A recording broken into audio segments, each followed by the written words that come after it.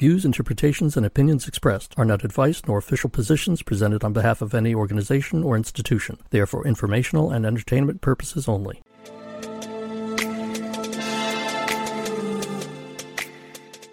In this first installment, the guys set the stage for the show with their initial thoughts on the project, including intent for the podcast, causes of human suffering, and views on institution. Now join Ryan and Peter for the Tracking Wisdom podcast. Tell me about who's at your table. So that was kind of a theme that we were going for. It's kind of an open table discussion, open understanding, and not having exclusivity, but really trying to bring people together for dialogue and for learning. So what you envisioned was a discussion of different beliefs to help seekers understand more kind of and give some toeholds to, you said, a younger generation that's kind of like untethered.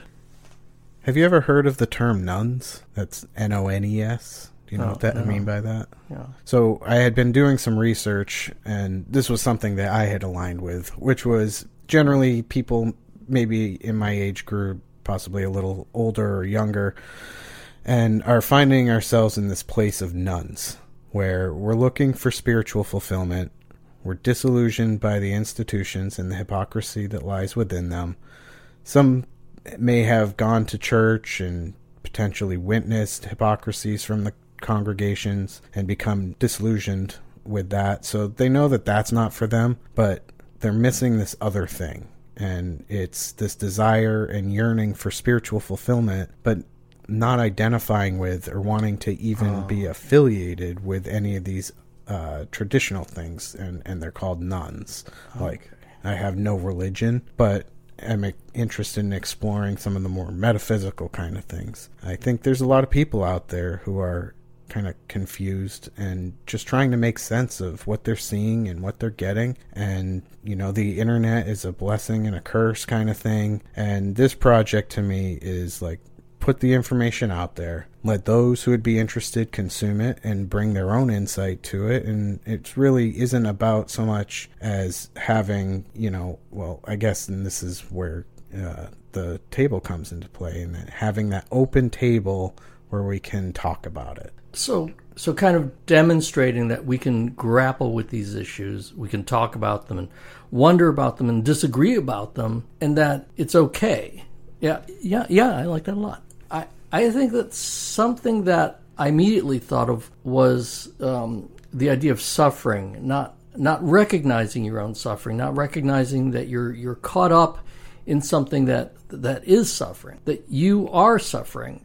And so again, I mean, obviously it's a quintessential Buddhist perspective, but it's also something from very personal experience of recognizing thought patterns and behaviors and saying, you know, oh, this is a really painful place to be. And it's not because of someone else, the circumstance which you created to some extent.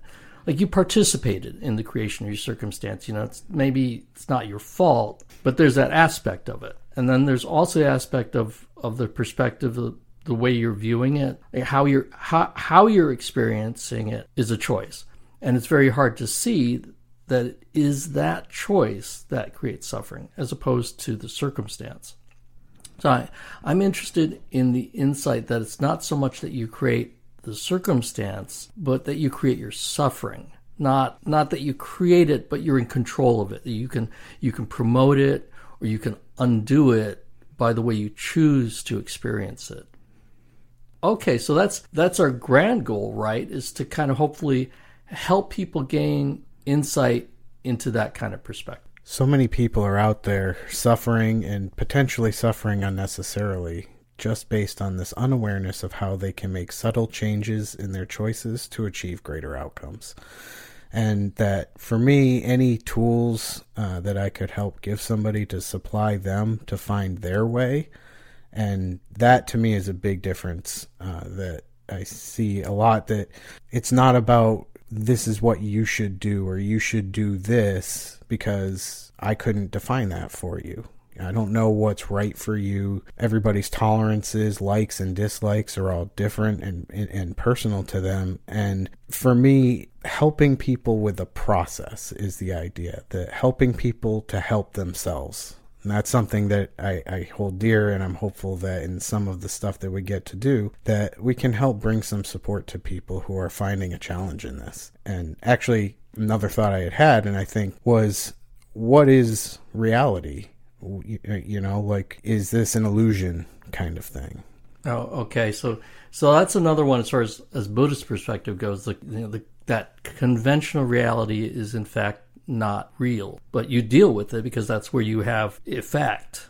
But you become enlightened by recognizing ultimate reality, which is more of the quantum world kind of stuff, where it's a unified theory and everything is one.